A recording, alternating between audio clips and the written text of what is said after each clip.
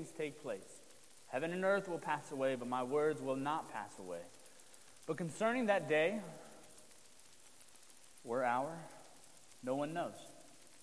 Not even the angels in heaven, nor the Son, but only the Father. Be on guard, keep awake, for you do not know when that time will come. It's like a man going on a journey. When he leaves home and he puts his servants in charge, each with his work, and commands the doorkeeper to stay awake. Therefore, stay awake. For you do not know when the master of the house will come, in the evening, or at midnight, or when the rooster crows, or in the morning, lest he come suddenly and find you asleep.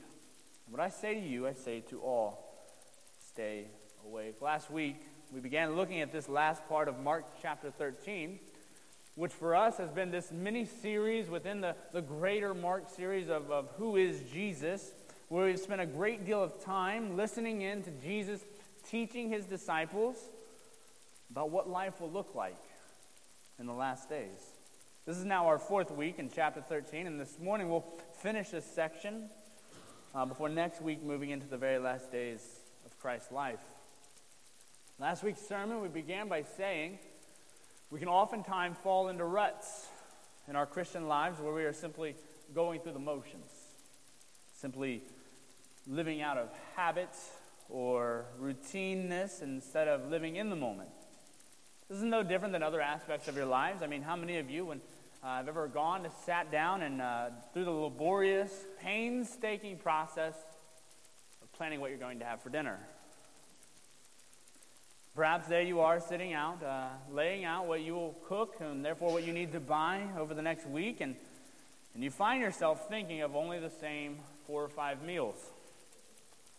Many examples in life where we make decisions that are more passive than active. When trying to complete a task, perhaps a mundane task even, we rely on a solution that is, we've done this before, we kind of know how it works, so we'll just go on autopilot and kind of turn our brains off. It requires very little complex thinking or solutioning on our part. Now, this isn't always a bad thing, right?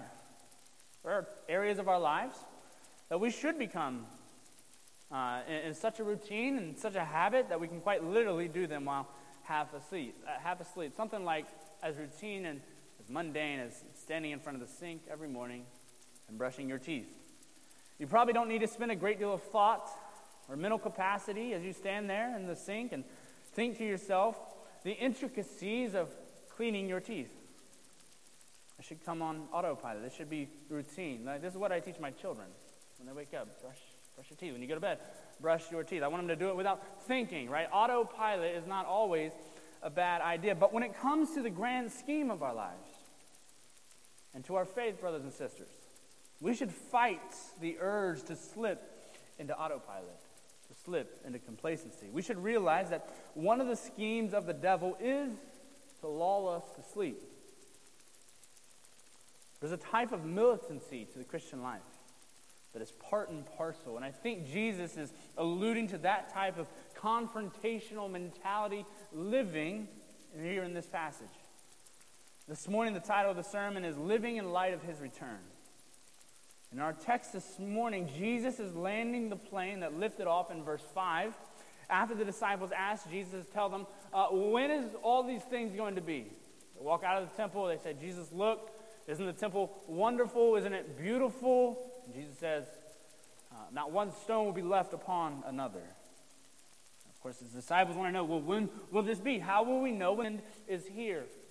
And Jesus' first answer was that they should not be led astray. In verse 5. Rather, that they should be on guard. Militant lifestyle. In his concluding comments in this chapter here, he is giving his disciples basic instructions that are meant to help them live in the present. As we looked at last week in verses 24 through 27, Jesus is indeed, friends, coming back. Spend just a moment here with me looking at verse 26 and 27. Text. And then they will see the Son of Man coming in clouds with great power and glory. And then he will send out the angels and gather his elect from the four winds, from the ends of the earth to the ends of heaven. Dear Christian, Jesus is coming back. He'll be coming in the clouds with great power and glory, which is a symbol of his great rule and reign. Our King has all the power and has never once worried about being voted out of his throne. Our King has all the power, and there is no army which could overthrow him. Our King has all the power, and he has never once used that power to do evil to us. In fact, the scriptures are quite clear on the opposite being the case, that he will use all of his power to make sure that both the good things and the evil things in your life are working together for your good, to mold you into the perfect image of his Son. You see, we should have confidence in this truth, that our King is indeed coming back. This actively changes then how we think about our day-to-day life in the present. This morning I want to lay before you 3 ways in which knowing that Christ is coming back in the future actually changes and helps us to live in the present. The first way, knowing that Christ is coming in the future helps us live in the present, is by helping us live without worry. Living without worries. Look at verse 28. From the fig tree learn its lesson. As soon as its branch becomes tender and puts out its leaves, you know that summer is near. You see, coming out of his discussion of verses 24 to 27, Jesus uses an illustration here to drive his point home with the disciples.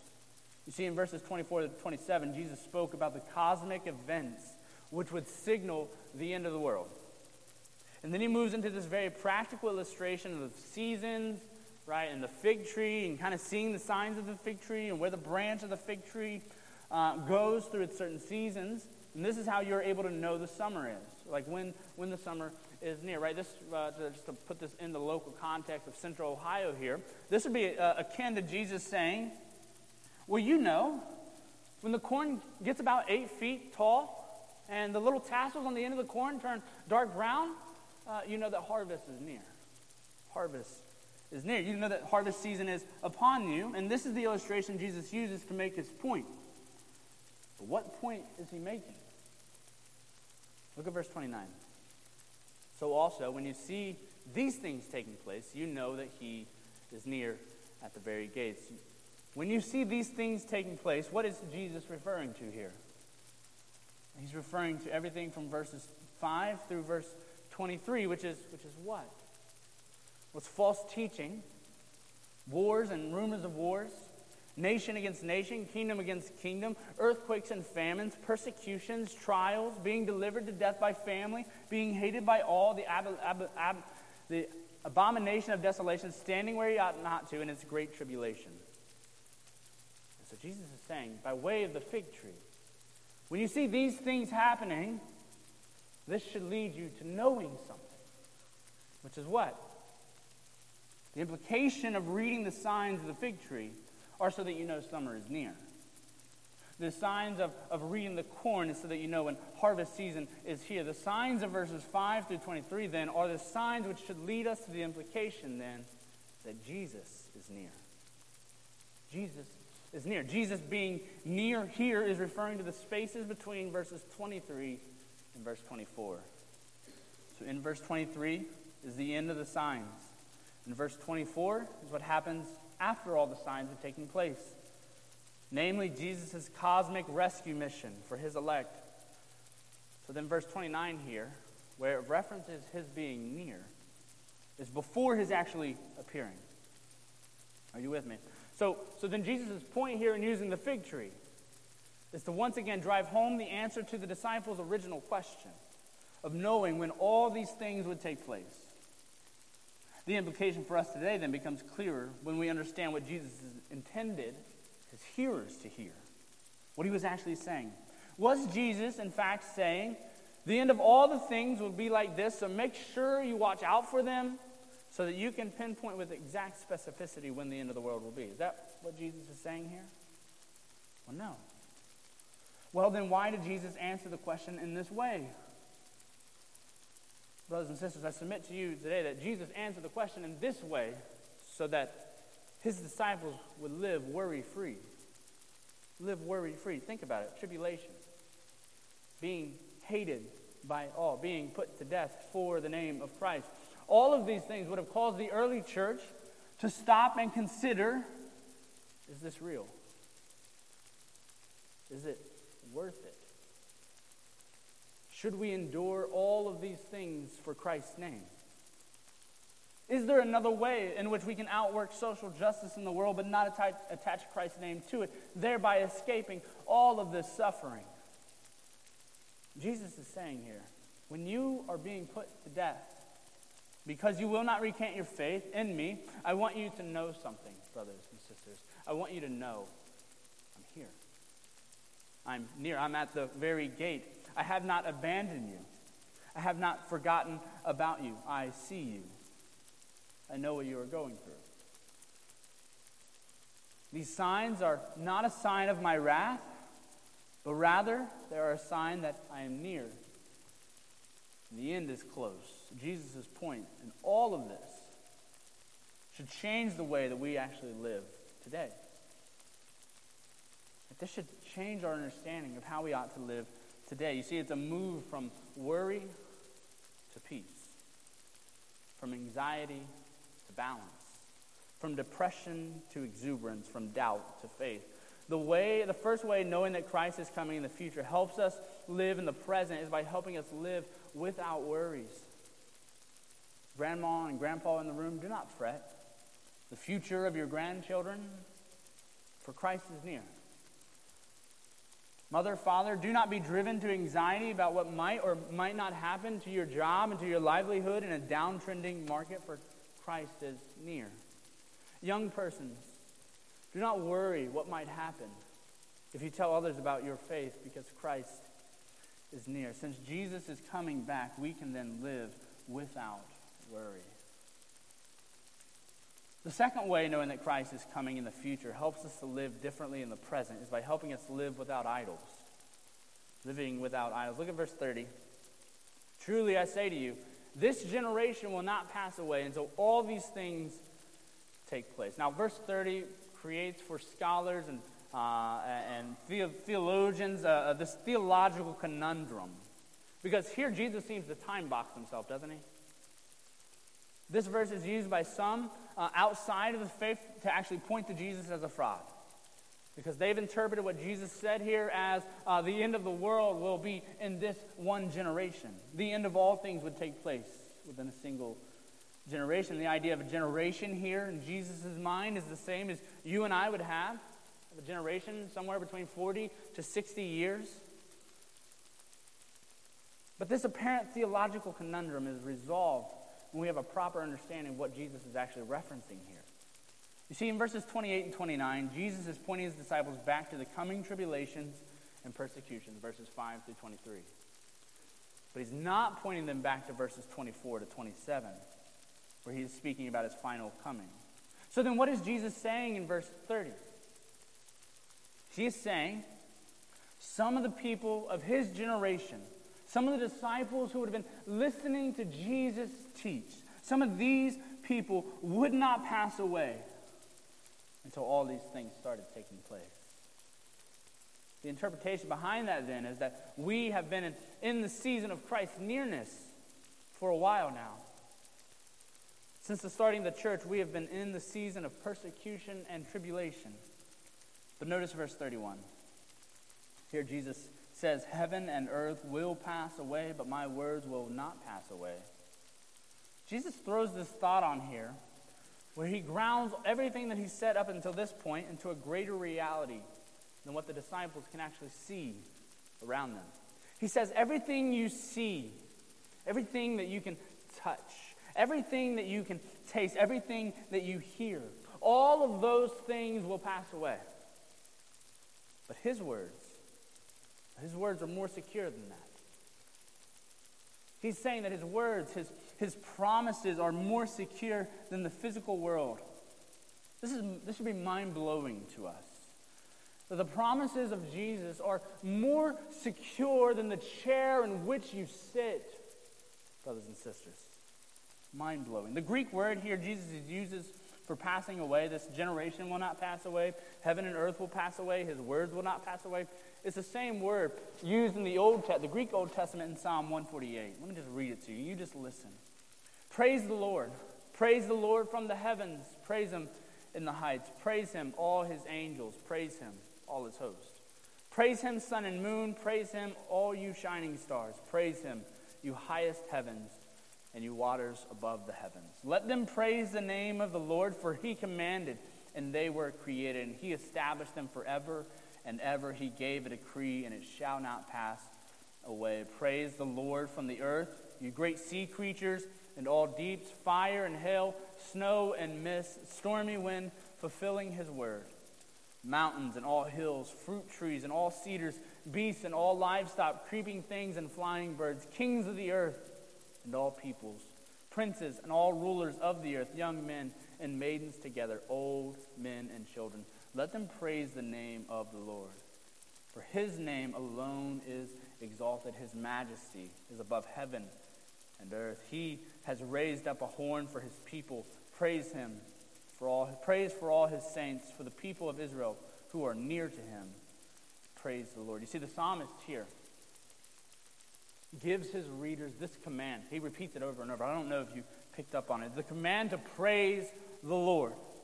He also gave him a command not only to the people, but to all the created order to praise the Lord. But it's verse 6 in this psalm which caught my attention, where it says, and he established them forever and ever. He gave a decree, and it shall not pass away. The psalmist is saying that the heavens and the earth were created because God gave a decree. Or said another way, the psalmist is saying that the heavens and the earth were created because God spoke a word. And his word would not pass away. And this is the reason for which the psalmist then calls on the people in all the created world to actually praise the Lord. So then what is Jesus doing when he says, heaven and earth will pass away, but my words will not pass away? Is he's putting his words on par with God's words. He's putting his words on par with that of the Creator because he is the Creator. He is God in the flesh.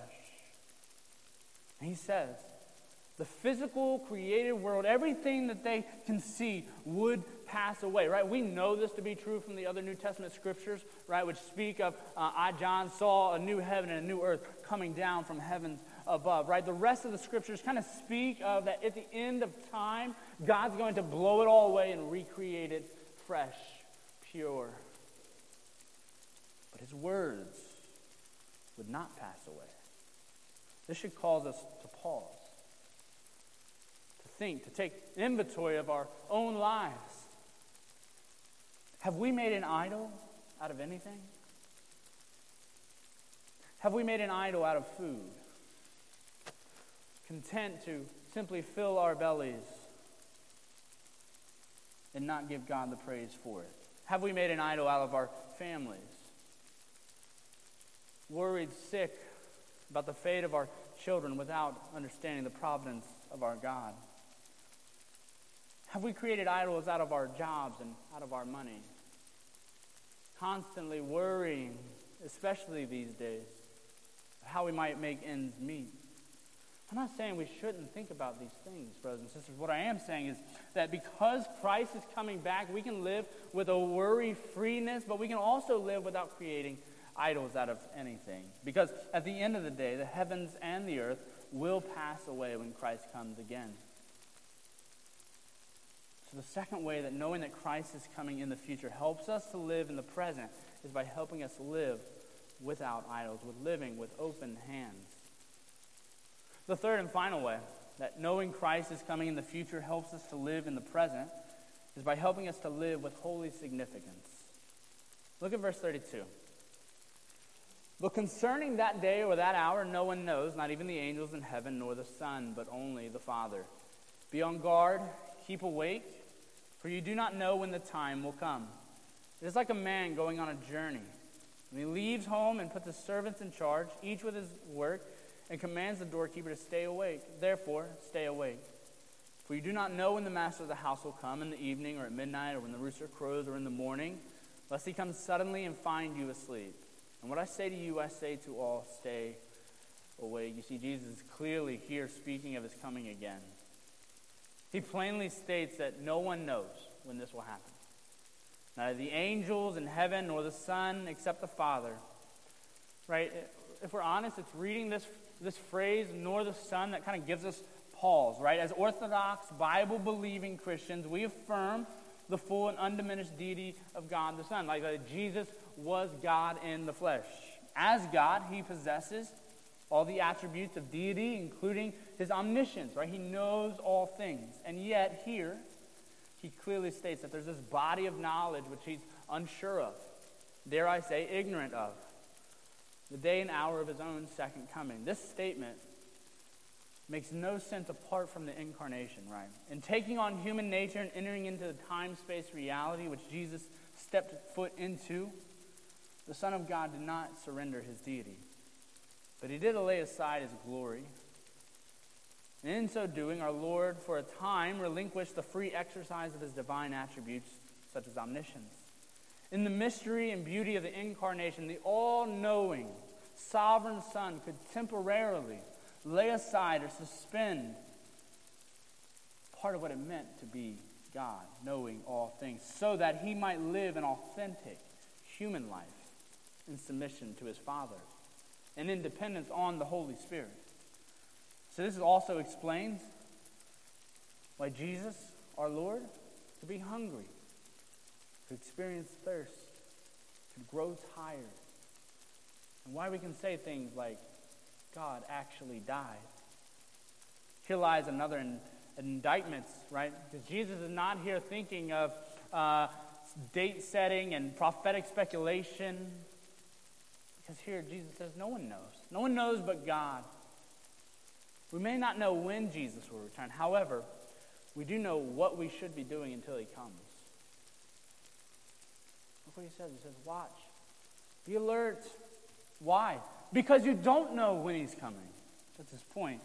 He says, like a man on a journey, our Lord has left the house, but only for a while. We, his servants, have been put in charge with a task to proclaim to the nation the gospel. From verse 10, we have our work cut out for us. And so Jesus' point is be faithful, be ready, be alert. This is kind of where he lands the plane with his disciples on. He just says, just be ready, be on alert, be on guard.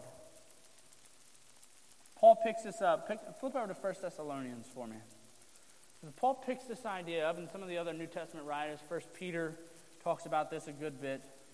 This idea of being alert, right? Jesus doesn't dive into it, at least not in the Gospel of Mark here, around like what exactly does this look like? What does it mean? Just simply that there is something for us to be doing. But Paul kind of runs with this idea. 1 Thessalonians chapter 5. Paul says this in verse 1. Now concerning the times and the seasons, brothers, you have no need to have anything written to you. For you yourselves are fully aware that the day of the Lord will come like a thief in the night. While people are saying there is peace and security, then sudden destruction will come upon them as labor pains come upon a pregnant woman, and they will not escape. But you are not in darkness, brothers, for that day to surprise you like a thief. For you are all children of light, children of the day. We are not of the night or of the darkness. So then, let us not sleep as others do, but let us keep awake and be sober. For those who sleep, sleep at night, and those who get drunk are drunk at night. But since we belong to the day, let us be sober, having put on the breastplate of faith and love, and for a helmet the hope of salvation. For God has not destined us for wrath, but to obtain salvation through our Lord Jesus Christ, who died for us, so that whether we are awake or asleep, we might live with him. Therefore, encourage one another and build one another up, just as you are doing. The apostle here picks up, and you can sense that what he's saying here is birthed out of Mark chapter 13. He's explaining that for us there is no need to be alarmed by the prospect of the Lord's coming. And he says this because we won't be taken by surprise. Right? Surprise here is the key word in Paul's argument. There are two reasons Paul mentions people are taken by surprise when a burglar breaks in. The first is that he comes in unexpectedly during the night, and the second is that the householder is asleep when he comes in to steal your stuff. And Paul says we can do nothing about the first reason here, but we can about the second. Similarly, Christ's coming is definitely going to be unexpected. The solution then for our problem lies not in knowing when he will come, but rather simply staying awake and staying alert. For even if his coming is totally unexpected, we will be ready for him and not taken by surprise. But you, brothers, are not in darkness, so that this day should surprise you like a thief. Right? Paul's argument is about day and night, light and darkness. Burglars take people by surprise because they come at night. And so to begin with, it's dark so that we do not see them coming. In addition, most people are fast asleep. For if they awake, they're probably out partying or maybe even drunk. For those who sleep at night, and those who get drunk are drunk at night. So darkness then, sleep and drunkenness are the three reasons why people are unprepared at night for a visit by a burglar. If only he would oblige us by coming in the daytime, then we would be ready for him. It would be light and we could see. We would ourselves be wide awake and we would be alert and sober. So it is with the coming of Christ. Will he come in the darkness or in the light? Spiritually speaking, will Jesus come at nighttime or at daytime? The answer to this question is both. According to Paul's argument, it depends on who you are. In the case of unbelievers, Jesus will come in the night because they belong to the night and live in the darkness. That's why Paul says, but you, brothers, you are not in the darkness. You are all the sons of the light, the sons of the day. We do not belong to the night or to the darkness. The truth, right? This needs a little bit further elaboration. The Bible divides history into two ages. From the Old Testament perspective, they were called the present age, which was evil in the age to come, which would be the time of the Messiah. Moreover, the two ages were sometimes portrayed in terms of the night, in terms of the day. The present age was like a long, dark night. Like a night that didn't and would not end. But when the Messiah would come, the sun would rise, the day would break, and the world would be flooded with light. And the Bible teaches that Christ is that long-awaited Messiah.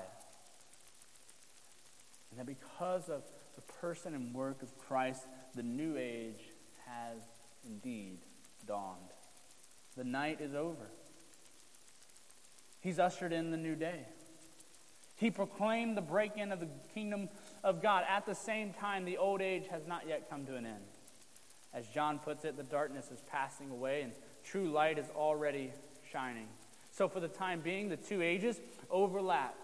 Unbelievers belong to the old age and are still in the darkness, but those who belong to Christ have been transferred into the new age, into the light. Already in Christ, we have tasted the powers of the coming age. Already, God has brought us out of darkness and into his wonderful light. Only when Christ comes in glory will the present overlap then end. The transition period will be over. The old day will finally vanish, and those who belong to it will be destroyed. The new age will be consummated, and those who belong to it will be fully and finally redeemed. Right? Those of us who are in Christ, we know what this means, right? Like we know what it means to be made a new creation. Like those of us who are in Christ, Paul, the scriptures would say that he literally creates us as new people. And yet, if we're honest with ourselves, don't we all still struggle? Don't we all still have sins, which we seem to not be able to just get rid of? This is what it means to live in the overlap of the ages. And so we still long for the day when he will come and make all things brand new. Paul here in 1 Thessalonians chapter 5 declares, but you are the children of the light. You are of the day. You are not of the darkness. You are not in darkness. And so this is what he says here, right? He says, so stay awake, be sober, be vigilant.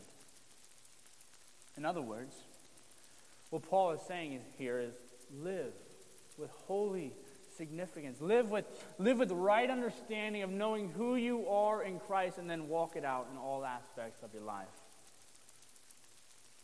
Peter would add in a similar First Peter, he would add that we are to kill sin in our lives.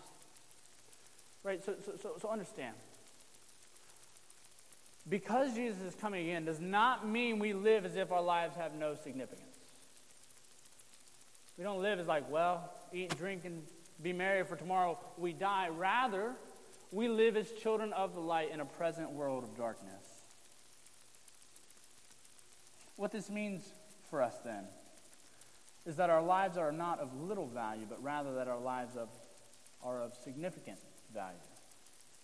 The choices you make, the decisions that you make matter. It's not a little thing to be made in the image of God. You matter.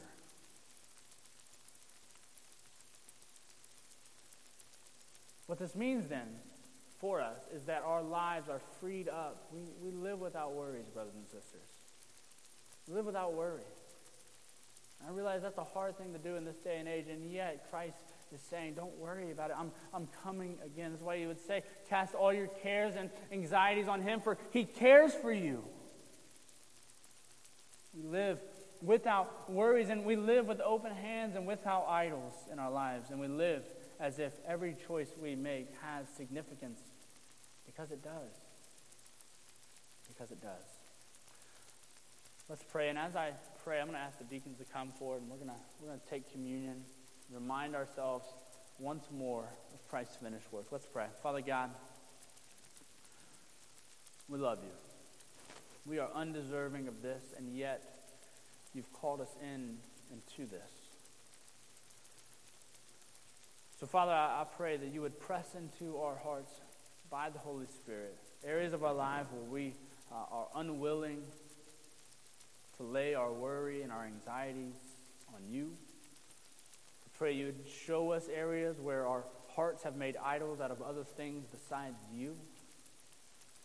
And I pray that any area of our life where we have thought mundane or unvaluable, you would redeem that in our lives. We would live with holy anticipation. We would live with holy righteousness. And we would live with holy significance in all things. Father, we pray you help us today. It's in Christ's name. Amen. And I'm going to ask